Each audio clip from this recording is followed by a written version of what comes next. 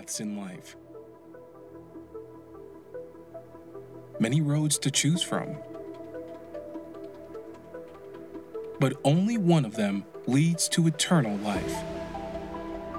Jesus offers a new way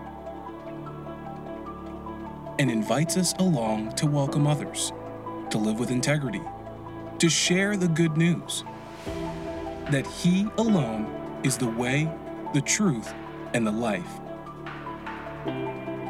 If you have Him, you have all you need. There is no other way.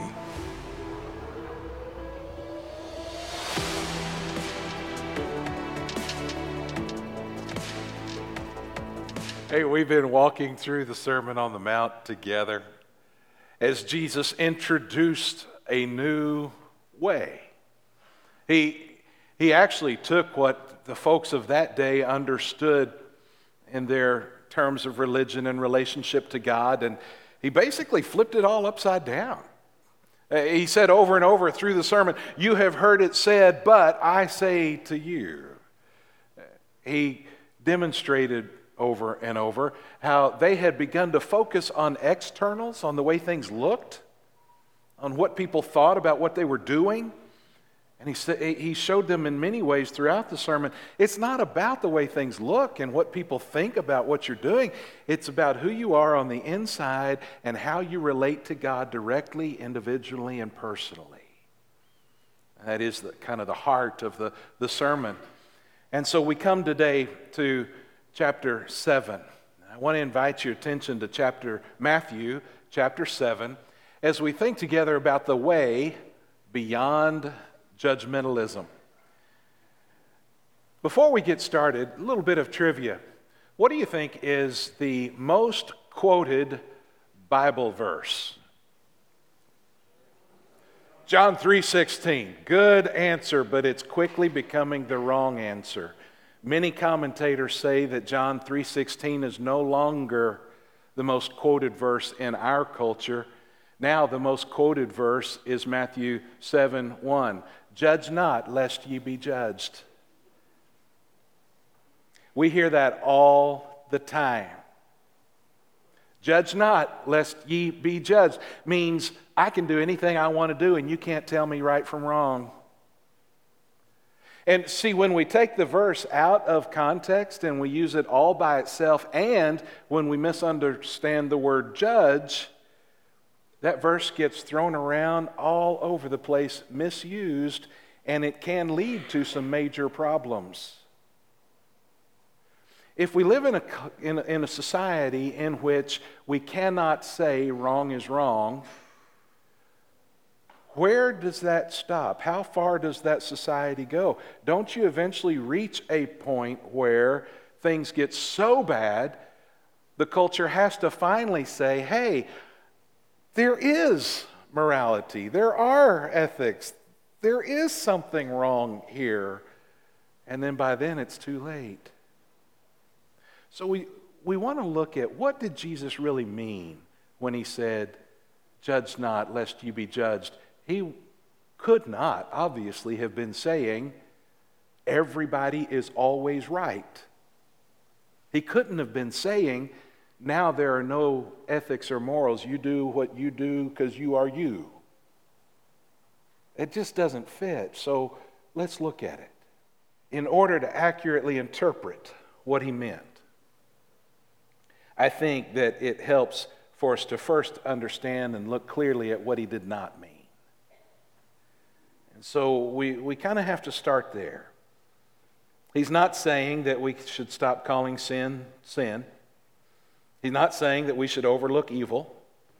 He's not saying that we have to throw out morality so everyone can be themselves. He's also not saying that in order to be kind, we can no longer use discernment or evaluate character. We know that he can't be saying those things because it doesn't fit the rest of Scripture. Romans chapter 16 tells us to watch out for those who cause division in the church. How do we keep Romans 16 if we're not supposed to evaluate character and call wrong wrong? He says, watch out for those who cause division in the church. In 1 John 4, we are taught to try the spirits to see which ones are of God and which ones are not. In Hebrews 5, we're taught that spiritual maturity will result in the ability to discern good from evil. Matthew 18 says that if a brother's out of God's will, go to him and get it straight. How would you know that if we didn't have discernment, evaluate character? Matthew 7:1, he says, judge not. He is not saying pretend that everything's okay and everybody's all right. What he is saying is stop condemning others as if you have the authority of final judgment. We've lost something in the translation.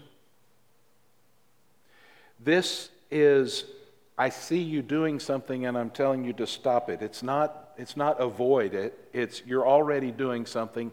Stop that. He says, judge not. He's saying to the folks, stop thinking that you're an authority over someone and can condemn them. You see, that's what the Pharisees were all about at that time. They were all about, look at how we do. Watch us. We'll show you the right way, and we'll tell you when you're wrong. There was a lot of finger pointing, a lot of final kind of condemnation. This is the word that might be used when a judge makes a final decision and the gavel comes down. It's done. This is not character evaluation, discernment, understanding right from wrong. So he says, stop judging with condemnation. Let's look at let's break that down and learn what he means. First, he says, don't play judge. Judge not, or in other words, stop judging, that you be not judged. For with the judgment you pronounce, you will be judged. And with the measure you use, it will be measured to you. If you condemn someone as if you're in authority, then you can assume that you too might experience that condemnation. If you, however, use a judgment that is based on discernment, right from wrong, character, then you should assume that that's the kind of judgment you will receive. Fair, honest, ongoing, evaluative judgment. A small town prosecuting attorney called his first witness to the stand in a trial. Remember, it's a small town. This grandmotherly, elderly woman took the stand and he said to her, Mrs. Jones, do you know me? Well, she said, of course I know you, Mr. Williams. I've known you since you were a young boy. And frankly, you've been a big disappointment to me. You lie, you cheat on your wife, you manipulate people, you talk about them behind their backs. You think you're a rising big shot. You haven't even got the brains to realize you'll never amount to anything more than a 2-bit paper pusher. Yeah, I know you. The lawyer was stunned. Not knowing what else to do, he pointed across the room. He said, Mrs. Williams, do you know the defense attorney? She said, well, yes, I do. I've known Mr. Bradley since he was a youngster, too. I used to babysit him for his parents. And he, too, has been a real disappointment to me. He's lazy and bigoted. He's got a drinking problem. The man can't build a normal relationship with anyone. His law practice is one of the shoddiest in the entire state. Yes, I know him. At this point, the judge rapped the courtroom to silence, called both counselors to the bench, and in very quiet voice, he said, if either of you ask her if she knows me, you'll be jailed for contempt.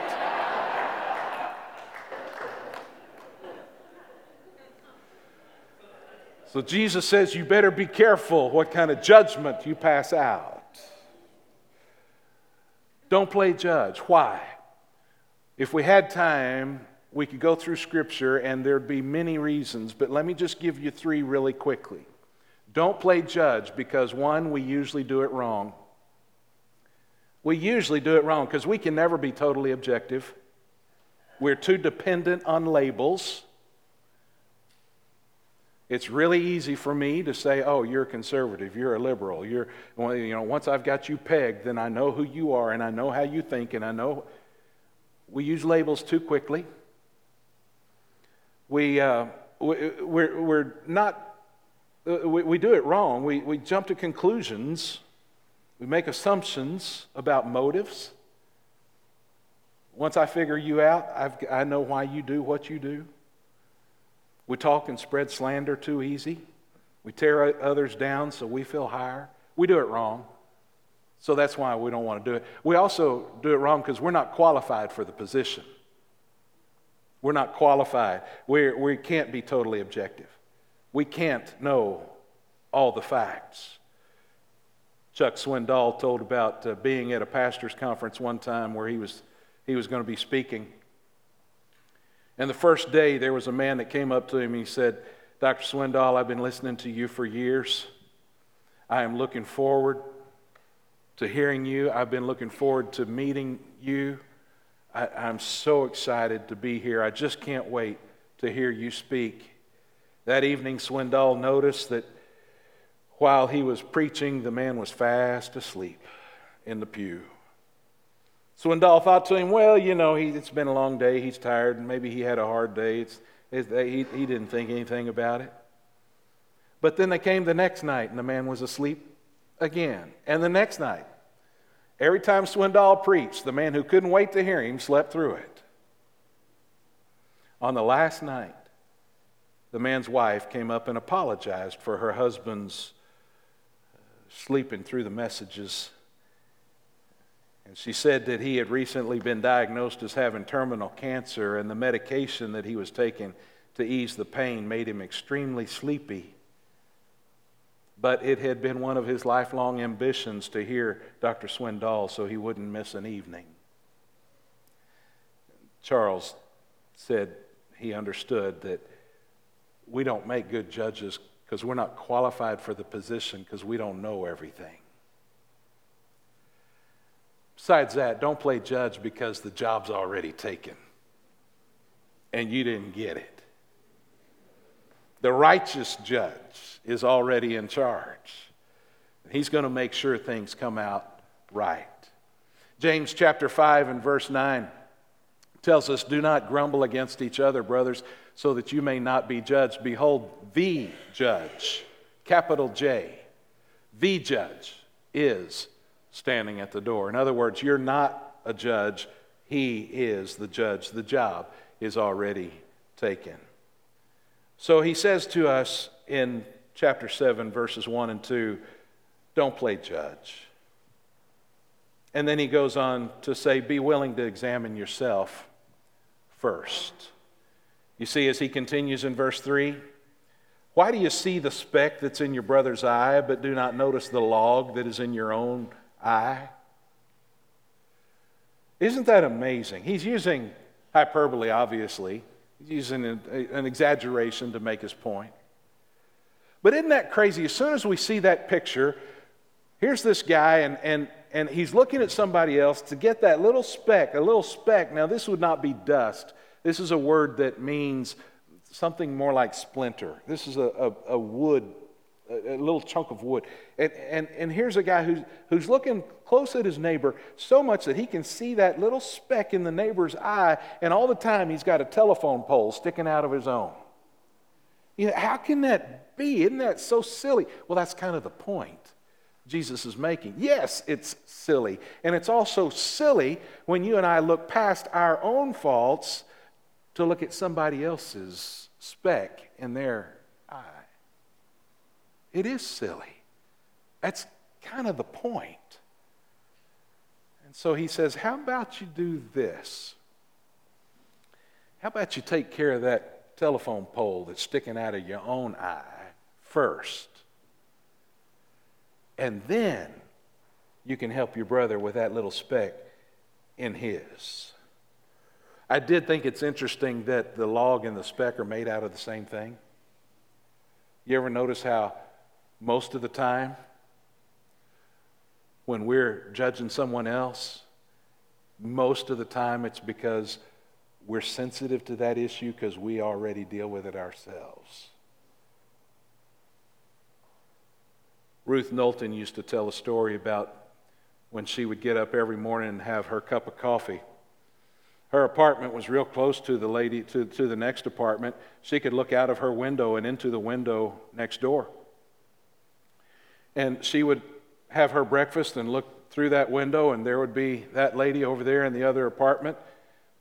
And Ruth said that over time, she noticed that lady's windows just kept getting dirtier and dirtier.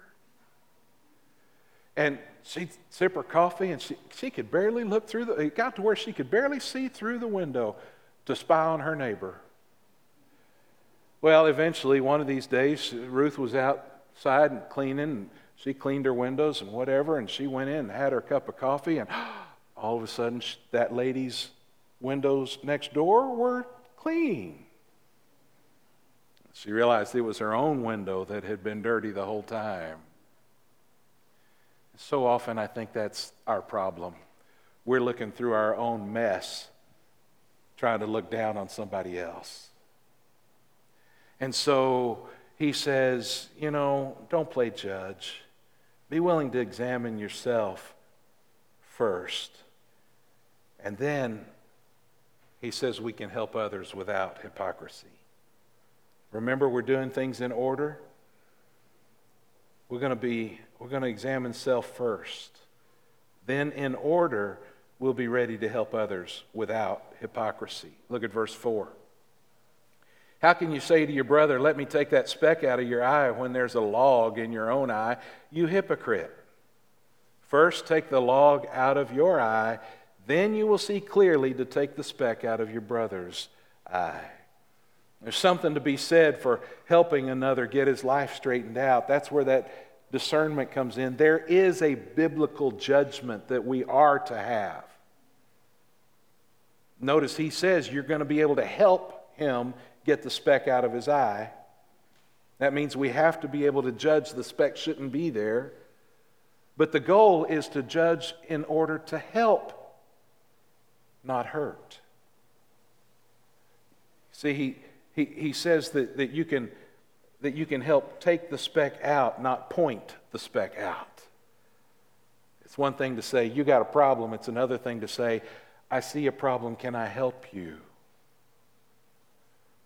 So you take the log out, recognizing that your mess affects your vision. And then you're ready to help your brother with whatever the speck is, with whatever the problem is that he's facing. Tony Evans compares the difference between critical judgment and charitable judgment. Critical judgment says, you're a rotten, no good, sorry, because you got a speck. Charitable judgment says, I see you have a speck. I used to have a log. Can I help you? There's a farmer that got mad at some kids because they kept getting in his watermelon patch. So to teach them a lesson, he posted a sign. The new sign said, one of these watermelons has been poisoned. Next day he went outside and he saw that they had placed a sign as well. The new sign said, now 2 of these watermelons have been poisoned. What goes around comes around. Jesus says, for with the judgment you pronounce, you will be judged. Critical judgment puts you in a position where the righteous judge will need to judge you critically. Charitable judgment puts you in a position where the righteous judge can judge you charitably. Which takes us to the fourth thing that we learn, and that is don't neglect discernment. He says in verse 6, do not give dogs what is holy. Do not throw your pearls to the pigs. lest they trample them underfoot and turn to attack you. Don't put too much into that. Don't try to twist and figure out that dogs mean Gentiles and do this. He's simply saying it would be stupid to give your beautifully grilled ribeye steak to the dog. The dog doesn't appreciate it. He just knows it's food. It would be stupid for you to take your beautiful pearl necklace and give it to the pig to play with. The pig doesn't understand the value of pearls. He's simply saying, use discernment. Use discernment. And that is one of the keys. That is the primary key for us to avoid hypocritical judgment and yet be able and willing to practice charitable judgment, where I'm going to trust those who deserve my trust. I'm going to help those who need my help. And I'm going to be wise enough to tell who to trust and who to help. It's the way beyond judgmentalism. Once again, Jesus takes us beyond the externals, what things look like, to the heart of who we are and how we relate to one another and to God.